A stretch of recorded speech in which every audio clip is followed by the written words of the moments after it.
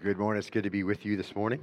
Kurt Parker, we've done all of that so we can do this. We've set the stage for us to be able to be in the Word and be ready to receive it and to understand it. And so I'd like you to turn, if you would, to 1 Timothy chapter 3, the continuing study in 1 and 2 Timothy and Titus, instructions for the church for teaching, leading, and equipping. In particular, as we got to chapter 2, guidelines for public worship. And now here at the end of chapter 3, the charge to the church. So open your Bible, if you would, together with me to 1 Timothy 3:14. Last week we jumped into this section, just really began to introduce it as we also shared that time together in a time around the table as we celebrated communion and that the sweetness of that. And so this passage represents Paul's passion for the church, where he calls the church to proper conduct and confession. I'd like you to read together with me the section under our study. It's our desire to finish chapter 3 today. So let's look at it. Verse 14, I'm writing these things to you, hoping to come to you before long. But in case I am delayed, I write so that you'll know how one ought to conduct himself in the household of God, which is the church of the living God, the pillar and support of the truth. By common confession, great is the mystery of godliness. He who was revealed in the flesh, vindicated in the spirit, seen by angels, proclaimed among the nations, believed on in the world, and taken up in glory. And here as we look at verses 14 through 16, he really gets right down to the basics. He really affirms what is most elementary to the church. And we pointed out last time, it seems to be a planned point as the Holy Spirit carries Paul along here, because he is at the very end of the first 3 chapters, just before the last 3. They're in the middle of the letter. And we always remember that it is a letter. It's written to a pastor of a church, not unlike this one, not unlike the tens of thousands of churches around the world. So it's just as relevant and important for us as it was for this first century church that read it in their congregation. And so Paul gets halfway through the letter and he comes to this point, and it's really a turning point at the very core, and 3 brief verses, and they are to remind Timothy what is at the heart of the church so that he can tell the church these things. And he starts it this way. He says, I'm writing these things to you, and this is going to include everything he writes to Timothy. Everything he writes to Timothy is to impact what happens in the church. And so that covers what's already been written and what still is yet to come, what they'll read later. Then he says, hoping to come to you before long, but in case I am delayed, I write so that you'll know how one ought to conduct himself in the household of God. And we saw last time literally, if I tarry, I write so that you will know. Timothy is the primary recipient of the letter. You will know, literally, you'll be doing what's necessary in the church. Perfect subjunctive, and so it's looking forward to, if I write this letter and you do as you should, you'll have exactly what you need. And not only Timothy, but everybody, he says how one, so he brings everyone in, how one ought to conduct themselves. So everyone in the assembly here in Ephesus and on down to us. And that conduct himself is to turn oneself around, anastrepho. The understanding is this letter is going to challenge everyone to turn in the right direction. This is how everyone is to behave. So it couldn't be said any more clearly than he's saying it, that this speaks to personal Christian life for sure, and that example is part of each leader's life, as we saw earlier in this passage. All those things have to be true of the leader as an example for the congregation. But that's part of it, but it's more directly speaking to our role, our behavior, our conduct when we come together and meet just like we're doing right now inside the assembled church. And we saw that gives way really to the last half of verse 15 where Paul is carried along to write 3 illustrative phrases. First one is the household of God. The second one is the church of the living God.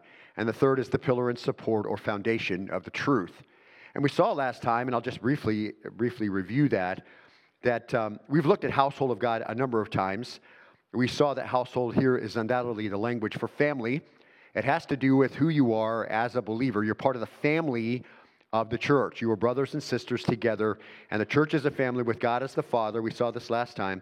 Believers as his children, therefore brothers and sisters, and then elders and deacons as we've looked at as we've gone through this leadership section to help carry the family out, help the family carry out the Father's purposes. And that's an eternal relationship. We saw that last time too. You will always be brothers and sisters together.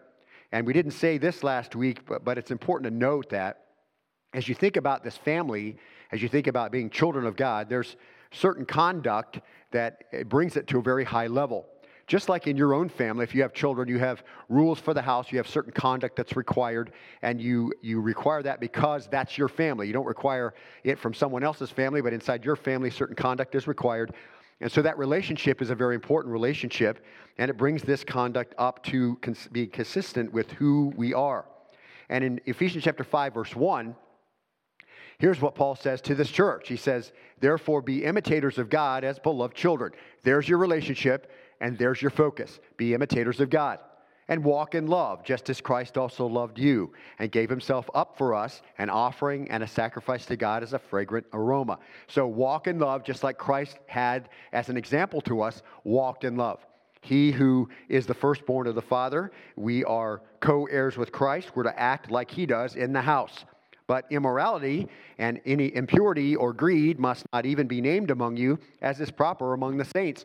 So just like in your house, there are some things that do not happen no matter what, and that is cause for chastening for your children if they do it. It's the same here. Immorality, any impurity, greed must not even be named among you, as proper among the saints. You have a position, and these things aren't to be part of it. And then verse 4 says, and there must be no filthiness and no silly talk, no coarse jesting, which are not fitting. Not fitting for what? Not fitting for the house. You're not fitting as children of God. Not fitting inside the church. That's the focus. But rather giving of thanks. For this you know with certainty that no immoral or impure person or covetous man who is an idolater has any inheritance in the kingdom of Christ and God. So let no one deceive you with empty words. Now that's an interesting turn of phrase.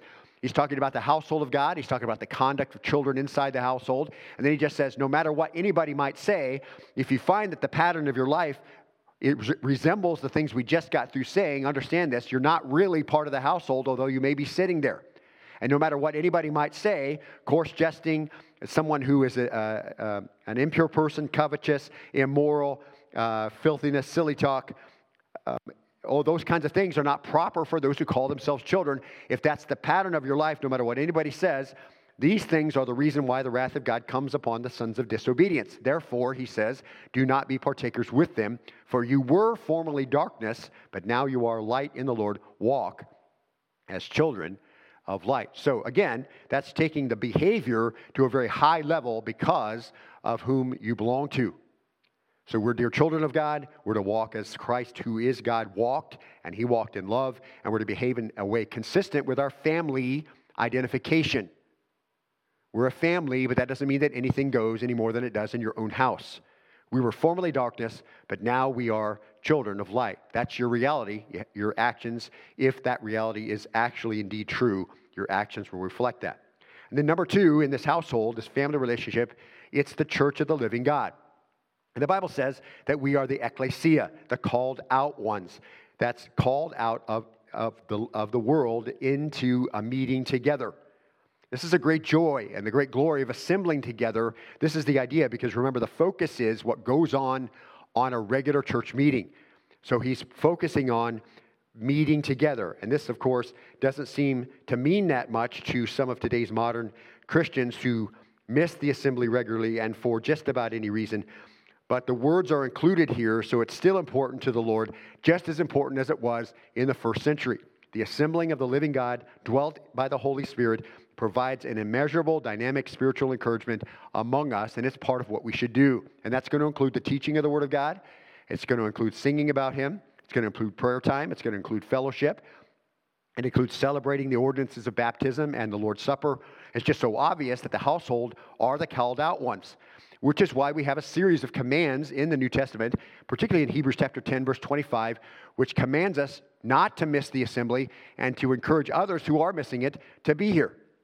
God knows what his family needs, and he has the right to say what goes on in his house, and he's made it clear that people indwelt by the Spirit of the living God need the real thing. And then, and we point out a lot more there, and if you've missed any of that, or would like some of that background, you can catch up online. And then we saw in number 3, those who are part of God's family, those who make up the called out ones who worship together each week, represent this wonderful description, the pillar and support of the truth. Those terms we went through quite in depth last time. We won't do that again. Just to recall These are architectural metaphors. The foundation is essential to the building. A building is only as good as its foundation. And so the idea here, because it's focused on the meeting, the church is to be the fixed and secure place where spiritual training can occur.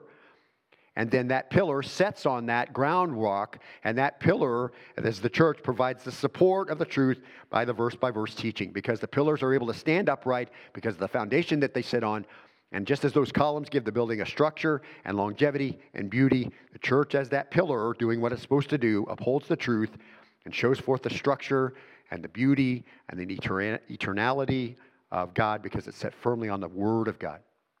And we looked at a lot more of that. Truth comes from Him. It's always relevant. It's always timeless. And the only way you're going to be able to be fixed as a support of that truth is to understand it and put it to work, because you're here as part of the family. So that all builds on itself. So a very awesome description of the church holds a very sobering reality in the responsibilities of the church. It's nice to think about the church as a family. It's wonderful to think about the church as a meeting place where we're supposed to be.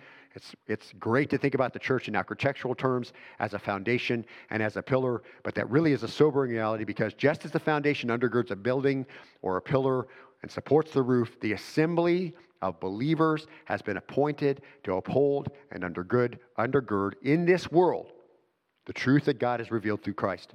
That's a divine call to allow God and through His Word to saturate all of life. And so that's not only just a call to beauty, it's not only a call to an illustration, it's a call to responsibility. So the first charge then, as we looked at it last week, is to the church, and it's concerned obviously with conduct.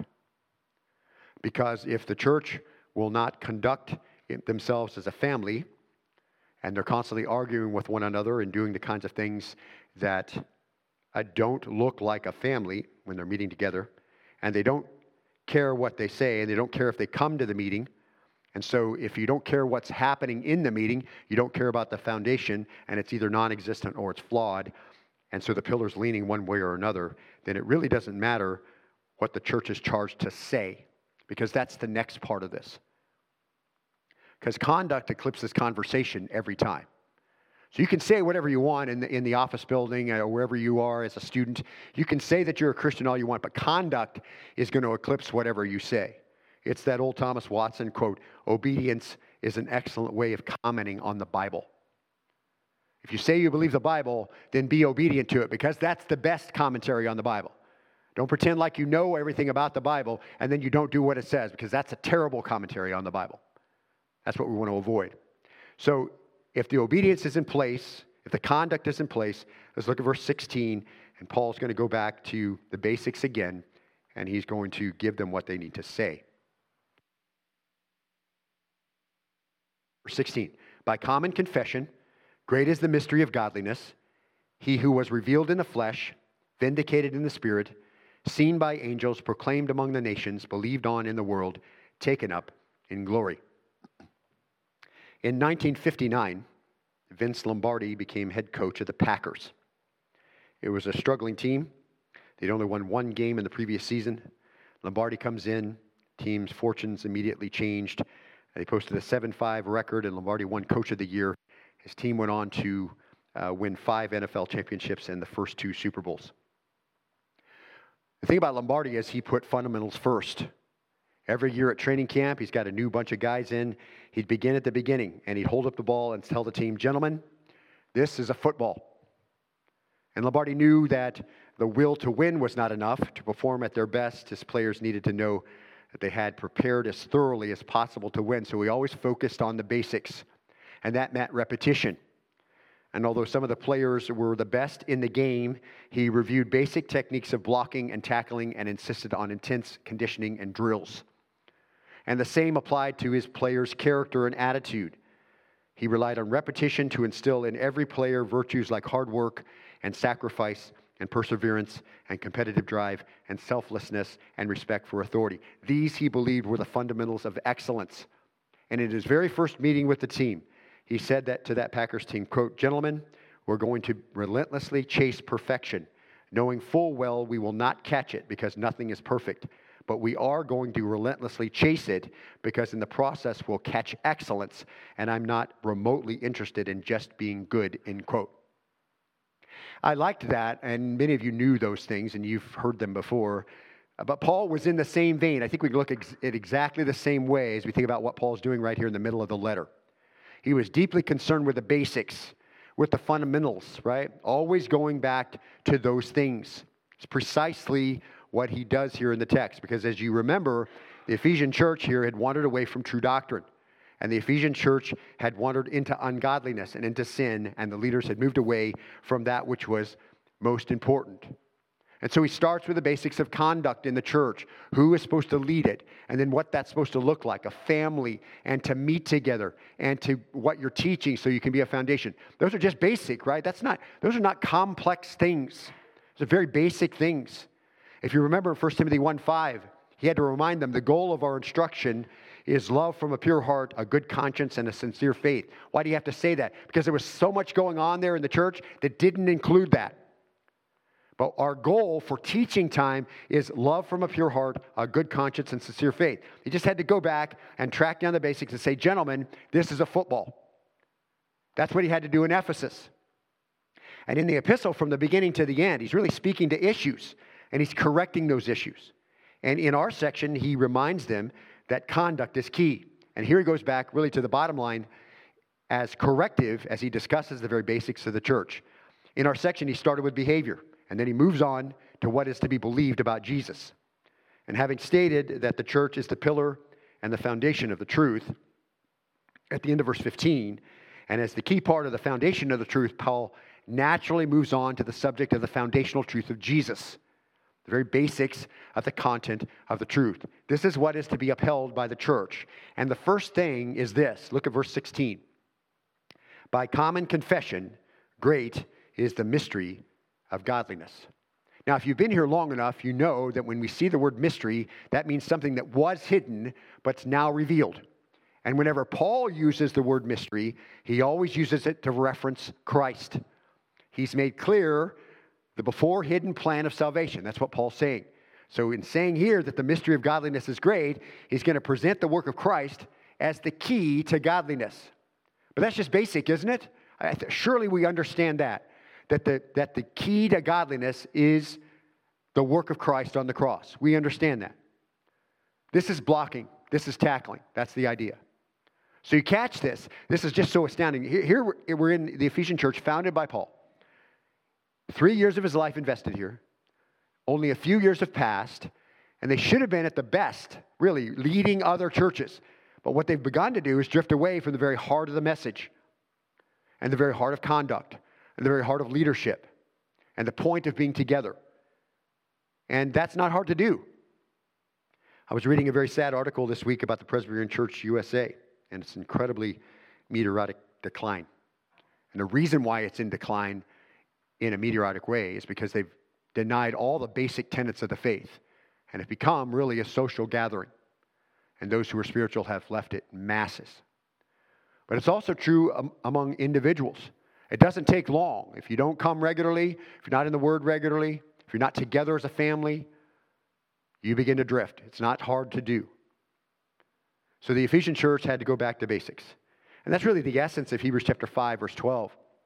And there are going to be a lot of passages we'll look at today. You can turn there, or you can just listen.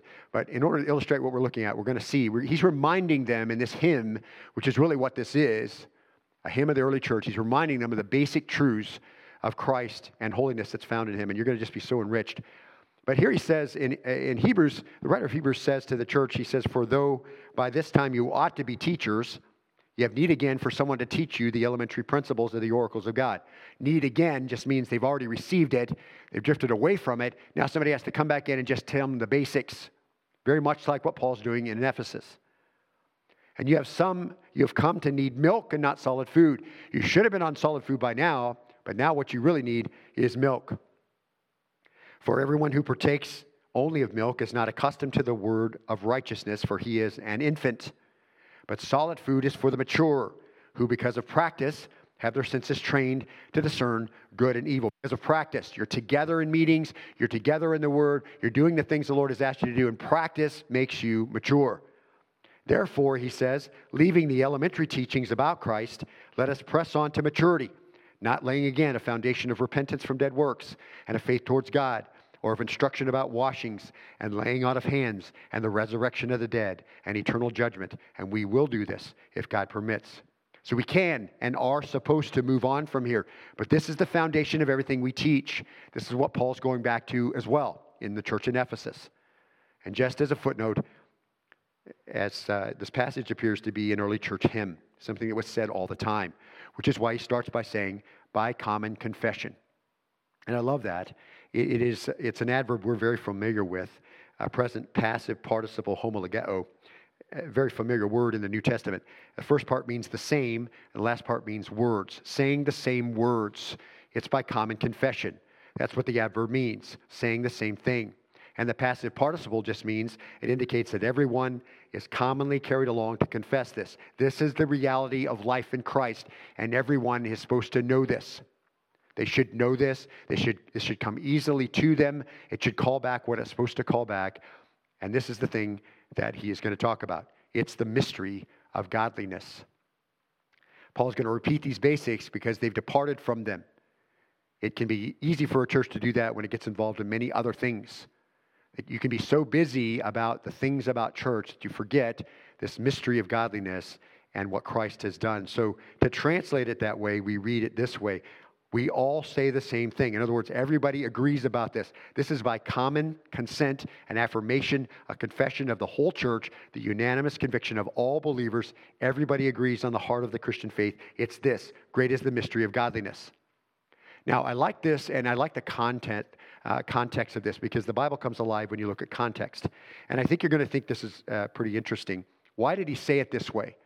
By common confession. But if you go back, you can find this out. If you go back when Paul is first preaching in Ephesus, and a riot starts. It was common with Paul. We go and preach, and then a riot starts, or somebody would want to kill him. So it's a lot different than modern preaching, right? Who just want to pacify everybody, and everybody's happy with being there. Paul goes, Acts 19:26, and the city's mad about Paul, and they say this, you see and hear that not only in Ephesus, but in almost all of Asia, this Paul has persuaded and turned away a considerable number of people, saying that gods made with hands are no gods at all. So picture this. He walks into Ephesus, arguably one of the great pagan capitals of the early world, and he just says to them, gods made with hands are not gods at all. Okay, so not a way to make friends and influence people, pretty much a sure trip to jail. Okay, so he says this, and this gets around, and we see in Acts chapter 19, verse 28, when they heard this, they were filled with rage, mark it, and they began crying out, that's our words, saying, great is Artemis of the Ephesians. So instead of just confessing it, like Paul says, they're screaming it all at the same time. And then in Acts chapter 19, verse 35, the town clerk finally, it's a huge riot going on. The town clerk stands up on something, and he starts to talk, and he quiets the crowd, and the town clerk said, men of Ephesus, what man is there, after all, mark it, who does not know the city of the Ephesians is the guardian of the temple of the great Artemis and of the image which fell down from heaven. In other words, this is common knowledge. We all say this. Who doesn't know this? So this is in Ephesus. Everybody in the town was involved in paganism. There's this common cry. That's why Paul's there. He's going to plant a church there. And the common cry is, great is Artemis, the image which fell down from heaven. So when you come to our passage and you get this context, and he says, listen, this is the confession of every believer, Paul's reacting to the kind of common cry heard throughout the years in Ephesus. The common cry was, great is Artemis, the image which fell down from heaven. Everybody knows this. Paul says, listen, this is what really everybody knows. This is what really everybody could confess. Here's the one thing all believers agree on. Great is the mystery of godliness. Here's a truly great reality, far beyond the cry of pagan Ephesus. And so Paul says, the mystery, this wonderful secret now revealed concerning godliness and concerning holiness. This mystery is found in our relationship to Jesus. Jesus revealed a marvelous secret. He's the basis of godliness, and mark it. Paul says, everybody knows this and says this. It's like we saw in 1 Timothy chapter 3, verse 9, as a qualification for deacons. You remember this? Holding the mystery of the faith with a clear conscience. Part of the qualification to serve as a deacon is going to have the mysteries of the faith in good conscience, holding them, wearing them, understanding them to the point they impact your life. And certainly it takes in a number of mysteries, but it for sure takes in this one, that the faith in Christ and Christ's work on the cross is intended to produce godliness, not just the facts, but the reality of godliness in the life. So it springs from and is empowered by our relationship to Jesus through repentant faith. And not only is it a mystery revealed, it's a great mystery revealed. In other words, Paul says, great is he who is the source of true godliness, the one now revealed in the new covenant, the Lord Jesus Christ. So, great is the mystery of godliness. Now look at this confession of common knowledge for the truly redeemed, set up like a hymn. And I really want us to be reminded of our relationship to our Savior. And I imagine that we will receive the same benefit the early church received as they meditated on each section. As Jacob took you through a series of songs today, he really wanted you to meditate on those words. And perhaps you did.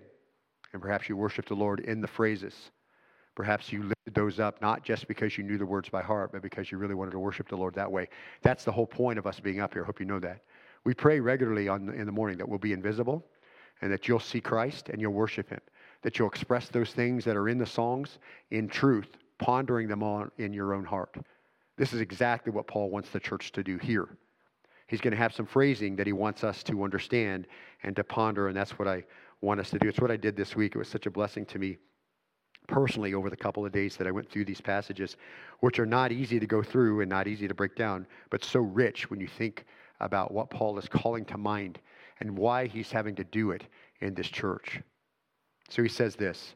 He says, he who was revealed in the flesh, vindicated in the spirit, seen by angels, proclaimed among the nations, believed on in the world, taken up in glory. 6 verbs. All the verbs are aorist, passive, indicative. Each one has he who was implied, even though it might be absent. And Jesus is the subject of each clause. Every one, a snapshot of reality. That's what it means when it's aorist passive. It's a snapshot of reality on which our holiness is secured. And we could spend series of messages on every single clause here. They're just so rich. We won't even come close to exhausting them.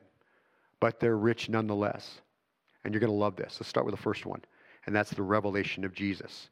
And Paul expresses it this way. He says, he who was revealed in the flesh. Jesus' appearance in a body. It's the reference to his birth, to his incarnation. It's the first thing he calls the church back to in the basics. The eternal Son, the architect and judge of the universe. Colossians chapter 1, verse 15 illustrates that so well for us. Let the immensity of this just flow over you in a flood. He is the image of the invisible God, the firstborn of all creation. Can you capture those thoughts in a moment? No. For by him all things were created, both in the heavens and on the earth, visible and invisible. Not only do we not know everything that was created in the heavens and earth, we certainly don't know what's invisible that was created, do we? And yet he is the creator of all those things. Whether they're thrones or dominions or rulers or authorities, all things have been created through him and for him. He is before all things, and in him all things hold together. He is also the head of the body, the church, and he is the beginning and the firstborn from the dead, so that he himself will come to have first place in everything. For it was the Father's good pleasure for all the fullness to dwell in him. This is the one who was revealed in the flesh. Okay? You get his preexistence, you get his sovereignty, you get his power, rolled up in summary phrases. Everything created. You could have gone on for paragraphs. Over all things. What's that mean? Everything, all of it. This is the one. The firstborn, who was without beginning and without end, spoke to the Father before he even became a man and said, sacrifice and meal offering you've not desired. My ears you've opened. Burnt offering and sin offering you've not required. Then I said, behold, I come. In the scroll of the book it's written of me, I delight to do your will, oh my God, your law is written in my heart. So if we understand this pre-existence of Jesus, we ask the same question as Mary did, as recorded in Luke chapter 1, verse 35. The angel said to her, although no one can truly understand this, it's so marvelous, the Holy Spirit will come upon you, and the power of the Most High will overshadow you, and for that reason the Holy Child shall be called the Son of God. Did you catch it? The Colossians 1, 15 through 19 is going to come and be in Mary. So it's way better than this, but this illustration probably is the best I can do. It's as if he stood at the rim of the universe and dove headlong past 1 billion stars through the Milky Way and into the womb of the Virgin Mary, where he grew until his birth. It's 1,000 times more than that, but it's at least that. That's the very first thing Paul says in the hymn. He's revealed in the flesh. God Almighty, eternal, revealed in the flesh. That's what the early church sang. And they sang it, and like us, barely touched the hem of that garment. And this is real. This is not Artemis of the Ephesians. That wasn't real. They're deceived. This is the initial revelation of Jesus. For in Christ all the fullness of the deity lives in bodily form. What a joy that is to even think of that. That is the basis for our holiness because of the incarnation of Christ. And the second part of this revelation of Jesus, he was, it says, vindicated in the Spirit. So he appears in a body, and that certainly refers, that's part of it, that's the starting part, refers to his incarnation, but this is the proof of who he was. The Holy Spirit's going to make that clear. He wasn't just a carpenter, a good teacher who met an untimely and unfair death. We understand from Colossians it was God eternal in the past, one with the Father in the fullness of time, comes and has expressed that on earth. But from our perspective, it could have just been a carpenter just doing the work in first century, see? And he wasn't just a carpenter or a good teacher, and then all of a sudden he was put to death and was so unfair. Hallelujah. Christ is risen from the grave. Right? We just read that. Romans chapter 1, verse 2, which he promised beforehand through his prophets in the Holy Scriptures concerning his Son, who was born of a descendant of David according to the flesh. He was the right person, and he came with the right heritage, who was declared the Son of God with power by the resurrection of the dead. Mark it, according to the Spirit of holiness. Jesus Christ our Lord. In the same way, Romans 8:11. But if the Spirit of him who raised Jesus? The Spirit of God raised Jesus from the dead, dwells in you. He who raised Christ Jesus from the dead will also give life to your mortal bodies through his Spirit who dwells in you. The great mystery is now revealed. The very foundation and fundamental basis for our holiness starts with his supernatural incarnation and his resurrection. He vindicated Jesus. He'll vindicate you. He'll show that you really belong. You're not just a guy who teaches school. You're not just a guy who flies airplanes. You're not just a guy that stands in the pulpit. You're not just a girl who's an attorney. You're whatever. Okay? You're more than that. And at the end of your life, the Holy Spirit's going to vindicate you just like he did Jesus. This person belongs to me, and he's going to be raised. She's going to be raised. And I love that. Just in that simple statement. Vindicated in the Spirit. That's the Jesus the church has to confess. That's the basics. They revealed him as a Messiah. So the truth of God for which the church is the pillar and support. Don't forget that. Number 2, what's the second part of the hymn? The witnesses of Jesus. It says he was, look at verse 16, seen by angels. He was proclaimed among the nations. Mighty angels, earthly nations. One supernatural, the other natural. The angels saw everything. Angels foretold the birth of Christ to Mary and then Joseph. At his birth, we're told, and we've studied this, the sky was filled with angelic witnesses who sang, glory to God in the highest, and on earth peace to men on whom his favor rests. Seen by angels after Christ's temptation. Matthew chapter 4, verse 11 says, the devil left him, and angels came and attended to him.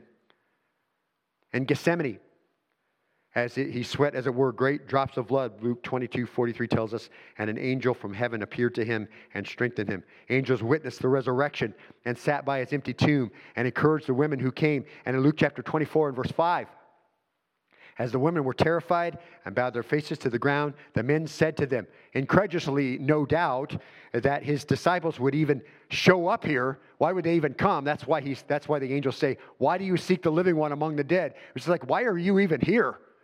Remember, he told you what he was going to do. He told you he was going to rise. Here you are looking in a grave, and he's alive. He told you the Son of Man must be delivered into the hands of sinful men and crucified, and on the third day vindicated. Right? And they remembered his words. And we know that holy angels comforted the disciples as he ascended to heaven. Acts chapter 1, verse 10.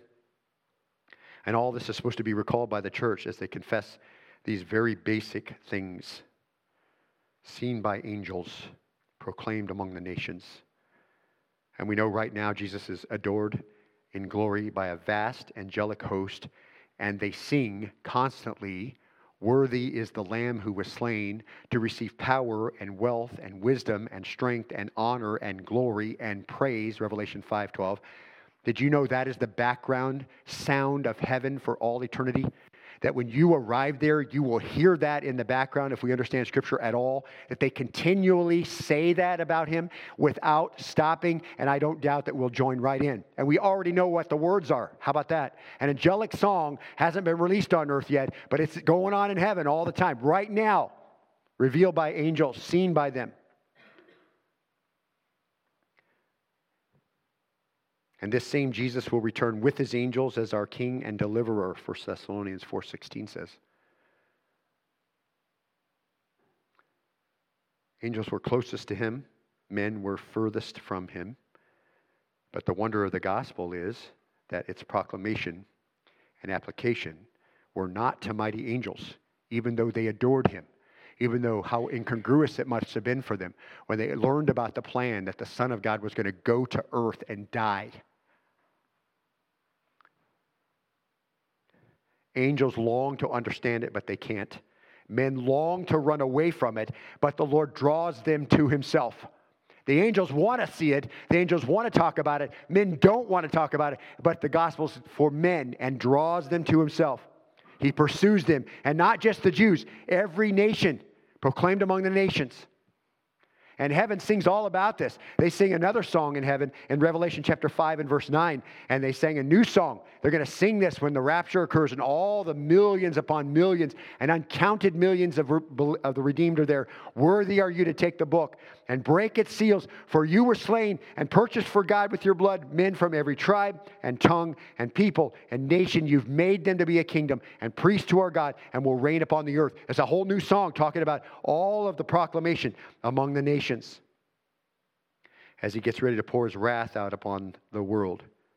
And that leads us right up to the last stanza, if you will, and that's the reception of Jesus.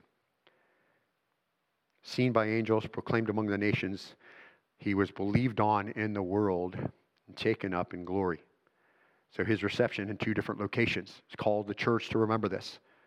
First, the passage we learn and believe as children, right? But it grows in wonder and it grows in complexity as we grow in our faith. For God so loved the world that he gave his only begotten Son, that whoever believes in him should not perish, but have everlasting life.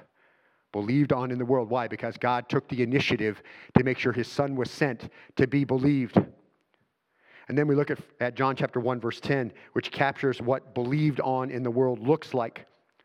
He was in the world. And the world was made through him. We just read that in Colossians. And the world did not know him. But he came to his own, and those who were his own did not receive him. But as many as received him, to them he gave the right to become children of God, even to those who believe in his name, who were born not of blood, nor of the will of the flesh, nor of the will of man, but of God.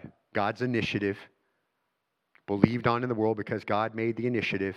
God's plan of salvation was effective. Romans chapter 8, verse 29 says, "For those whom he foreknew, he also predestined to become conformed to the image of his Son, so that he would be the firstborn among many brethren. And those he predestined, he also called. Those whom he called, he justified. And those whom he justified, he glorified." He came and is to be believed on in the world, and he made sure that it was effective. How could it not be?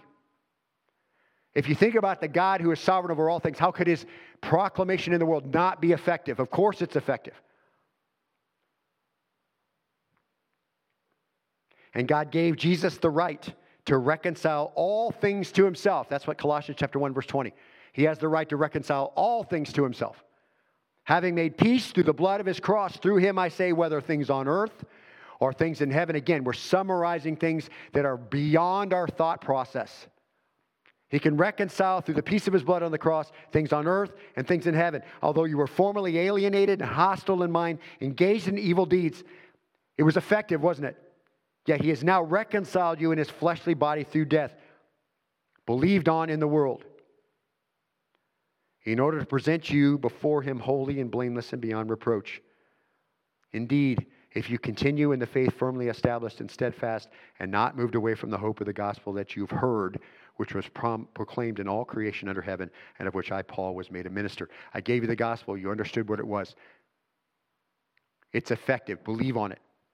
Of this church I was made a minister, according to the stewardship of God bestowed on me for your benefit, so that I might fully carry out the preaching of the word of God. That is the mystery, here it is again, which has been hidden from ages past and generations, but now has been made manifest to his saints. What's the mystery? Christ Jesus, him crucified and rose.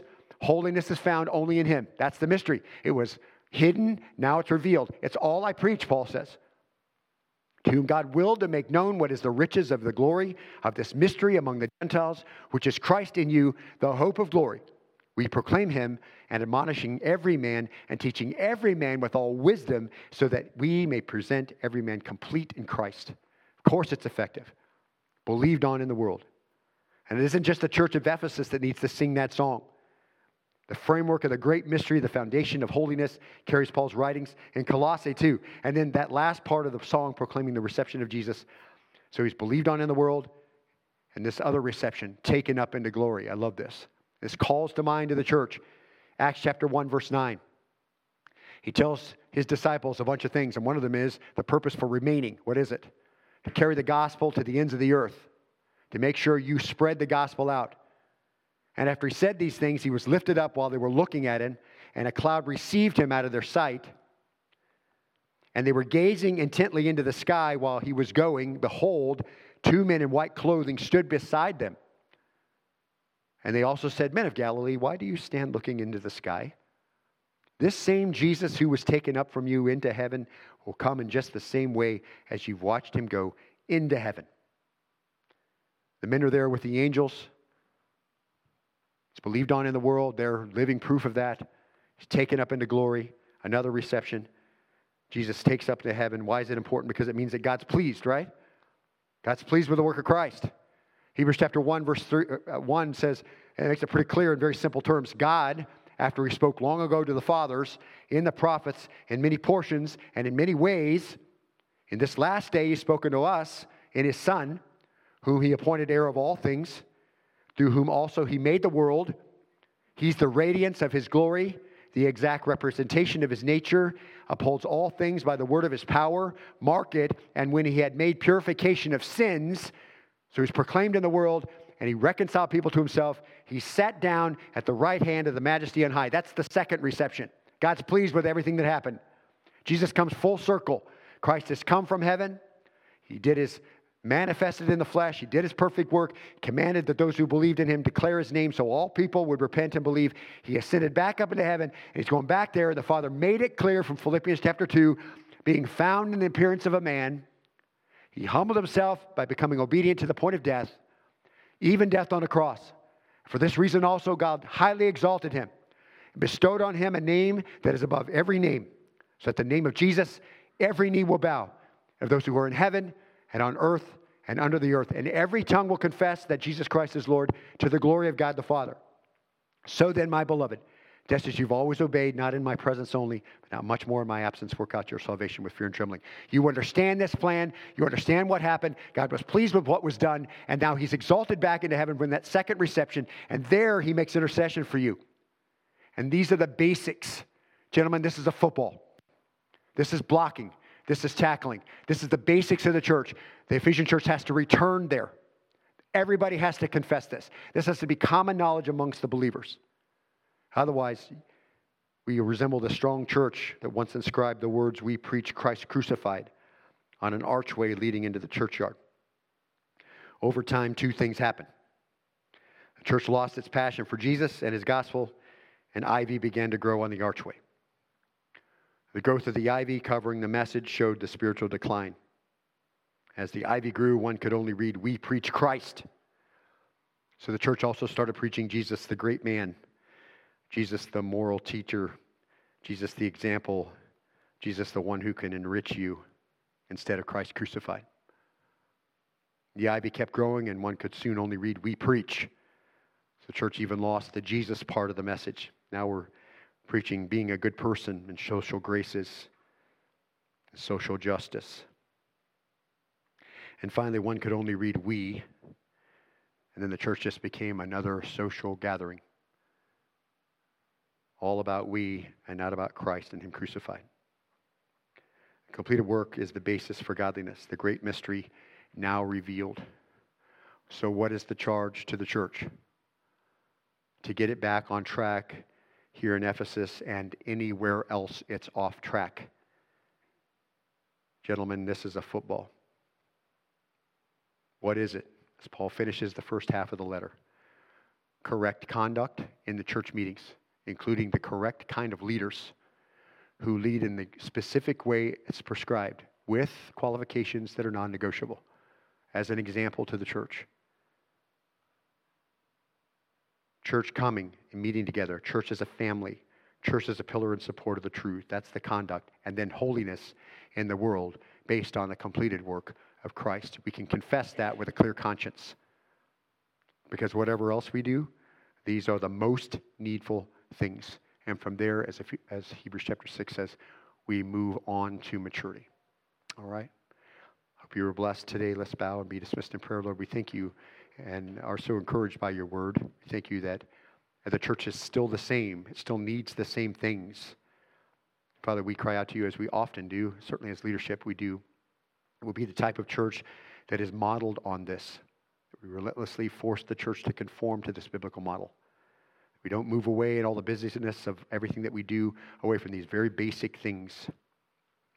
And Father, I pray that you're working in your word by your Holy Spirit in each of our hearts. You know where we are. You know the struggles that we're having. These things are solved in what we have here. Everything we need for life and godliness. So Father, I pray that's my first prayer, that we will conform in these areas of conduct and confession. And then, Lord, you do as you wish with Berean. Help us to be influential where you want us to be influential. Help us to impact who you want to impact. But your name be glorified here. That your Holy Spirit welcome here to work.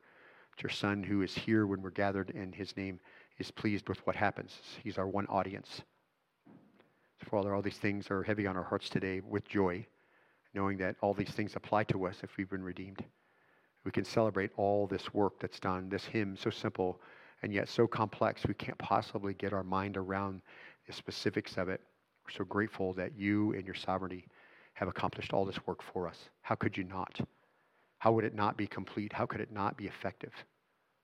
So Lord, we rejoice in that. We give you praise even in our own hearts today for our salvation, for what you've done, for the work that you've done. Sanctify us in the truth today, Father. Your word is truth. And we pray all this in the name of your Son, Jesus, for his sake. Amen.